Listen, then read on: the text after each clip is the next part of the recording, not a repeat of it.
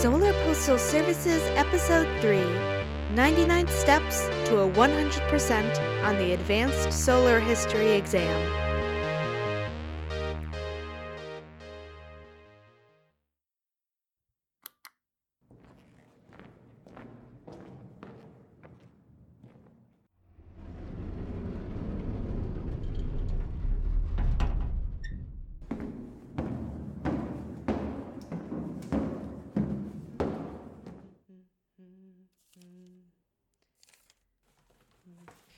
Jam, you shouldn't open other people's packages. It's a solar crime. But sir... Don't call me sir. I unreasonably demand to be on a first-name basis with my crew, but I only use my last name for comms calls, making it impossible for my crew to know my first name without asking. But Captain First Name, I'm really doing all of us a public safety favor by checking the boxes for dangerous items. Wow. When you put it like that, it makes total sense. You are so brave and sexy, Mick Darnell. Aw, geez. Thanks, Captain. And besides, since we're in space, we're basically in international waters, so it's not a felony to open somebody else's mail. Let me add smart to the list as well. You deserve a promotion. Wow, I don't know about that. I think live-in mechanic is kind of good for me right now, but I wouldn't say no to more praise. Anyway, just about to do my civic duty to go through other people's mail.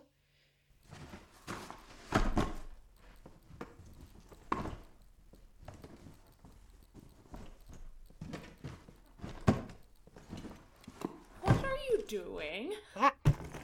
Hey. Stop doing that. What you up to? That depends on how long you've been standing there. About 5 minutes. You seriously don't know the captain's first name? Ugh. It's not my fault. He only ever refers to himself as Hubble when signing off. You don't know Hubble's first name. Yeah, that's what I said. Don't suppose you want to help a crewmate out and just tell me? Oh, absolutely not. Ugh, you're the worst, you know that? You sound like my mom. Seriously, what are you doing? Acting in the best interests of the Solar Postal Services by diligently and bravely searching for dangerous items. And you're sure you're not going through the mail because you're bored again? No, that doesn't sound like me. Right. Right. Find anything good? Ugh, not really. I think most of this stuff is a shipment from the Solar Education Board. Textbooks and stuff.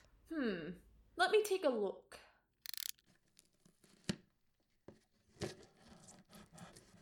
What you doing? Acting in the best interests of the Solar Postal Services by diligently and bravely searching for dangerous... Of course. How silly of me. This one kind of looks like an animal got into it. That's weird. I hope we don't have a stowaway animal or something. Actually, no, I take that back. I totally hope we do. Could you imagine? We could make it a little uniform. And give him an SPS badge with his little name on it. That would be adorable. Oh, did you ever take the Advanced Solar History course? Probably. Probably? How do you forget what classes you took? Aren't you like 19? That would have basically been last year for you. First of all, I took ASH when I was 13, so jot that down. Nerd. And I'm 29. You're joking. You thought I was 19? Shut up. You thought I was a literal child working on a spaceship full time for the space government. It's the height. It's deceiving. I'm taller than you. We both know that's not true. Yeah, whatever. I take it you also did ASH? Yep, but I followed the course when I was 18, like a normal child. Want to take practice quizzes in the back of this book? You're asking if I want to take a test for fun? Mm-hmm. You're so on. Gimme. 99 Steps to 100% on the Advanced Solar History Exam. I think I got a different prep book back in my day. Yeah, same. I had, If you don't do well on this test, your life is worth nothing and you should feel bad. Mine was a hand-me-down from my brother. It was so expensive. Yeah. Okay, so your topic options are the era before light, human rights atrocities in space, important inventions of the science renaissance, and United Solar Nations law and policy. I'll take important inventions for 300. Copy that.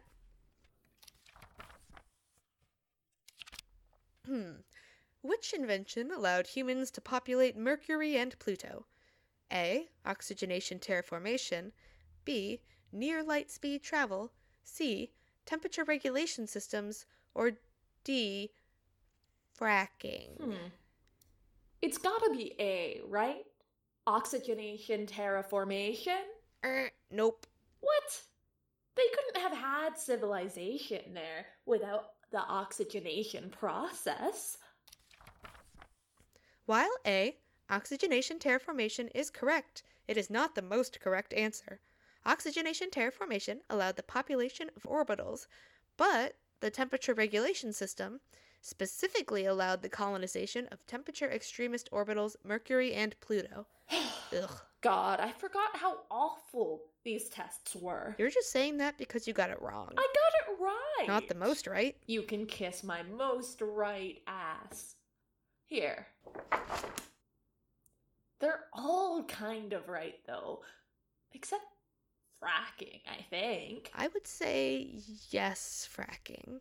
You can't populate a planet without a bunch of people fracking each other. Weird that they put it in the textbook, though. Oh my god. What? What do you think fracking is? What do I think I don't think I should have to explain this one to you. Indulge me. Well, when people have certain urges... You asked. Fracking is an old Earth method of finding fuel, Jam. Not whatever that was. You're messing with me. Yeah, I am. I'm messing with you. Asshole. Pick a category. Hit me with those human rights atrocities, baby. What was the name of the Jupiter... Io. I didn't even finish the question. Yeah, but it's Io, isn't it? What was the name of the Jupiter moon that, due to a combination of dangerous extraction practices, capitalist greed, and unregulated gravity mining, fell into the gas giant in 2350, destroying the moon and killing 15 million people? Yeah, it was Io. That was an easy one. Show off. Bite me. Which disaster most directly caused the socioeconomic makeup of the first non-Earthen state settlements and how? Well, what are my options? Oh, this one's free response. Gross. I have absolutely no idea. Really? It's so interesting. What was it? Mostly started out with these individual capitalists who wanted to show off their wealth to one another by doing things in space. And the planet couldn't quite afford to do this because they were having some pretty significant issues at the time. But they did it anyways. But then there was this one mission. Well, calling it a mission would give it too much credit. There was a space gala that was supposed to happen on Luna. And lots of very wealthy people went to that party. But the thing about early space travel is that it requires a lot of human labor, running the ships and doing comms work and all that, because it wasn't nearly as automated as it is now. But all of the people attending thought they were above that kind of work, because they were so rich and nobody had ever made them work that hard before. So nobody was really doing these important tasks, and by the time somebody noticed, it was already too late, and the life system sort of imploded. And all of a sudden, space wasn't this exciting place for the richest of the rich to show off their new toys.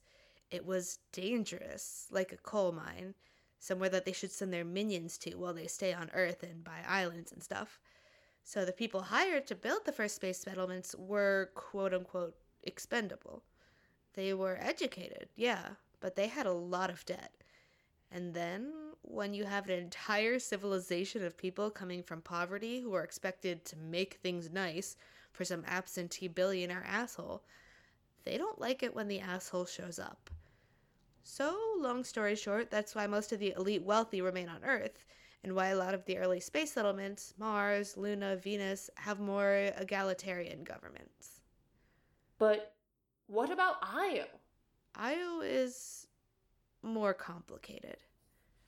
Wow, you sure know a lot about Earth history. No, no, definitely not.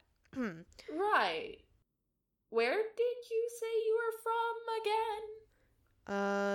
Europa. Shit, I think I hear the captain coming. Help me tape up these boxes. Are you sure? I didn't hear anything. Yeah, I have really good hearing. Just put this back.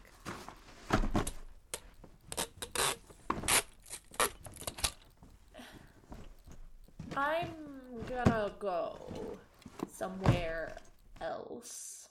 Good call. Less suspicious. I'll see you around. Ditto. Well, Yeah? use the back exit so he doesn't see you. Right. Thanks.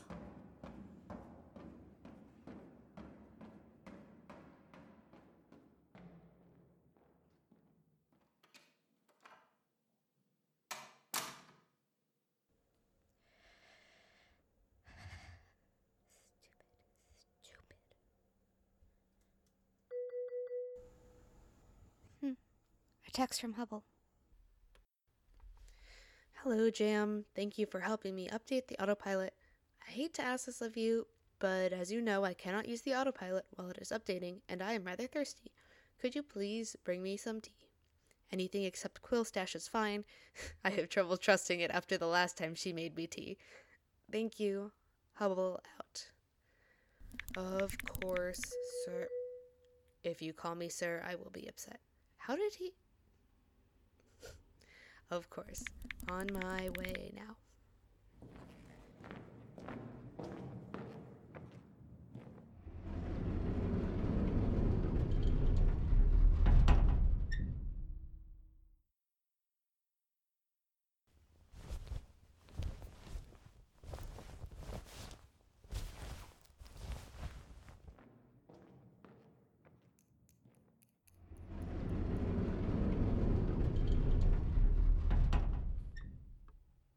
Before I go...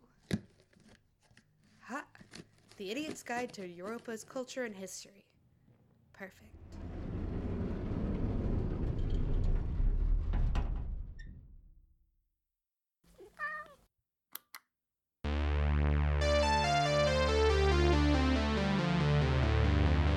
Thank you for listening to Solar Postal Services.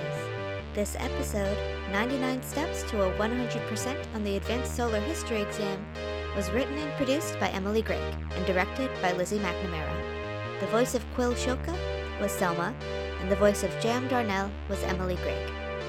And hey, silly billionaires, space is for the working class.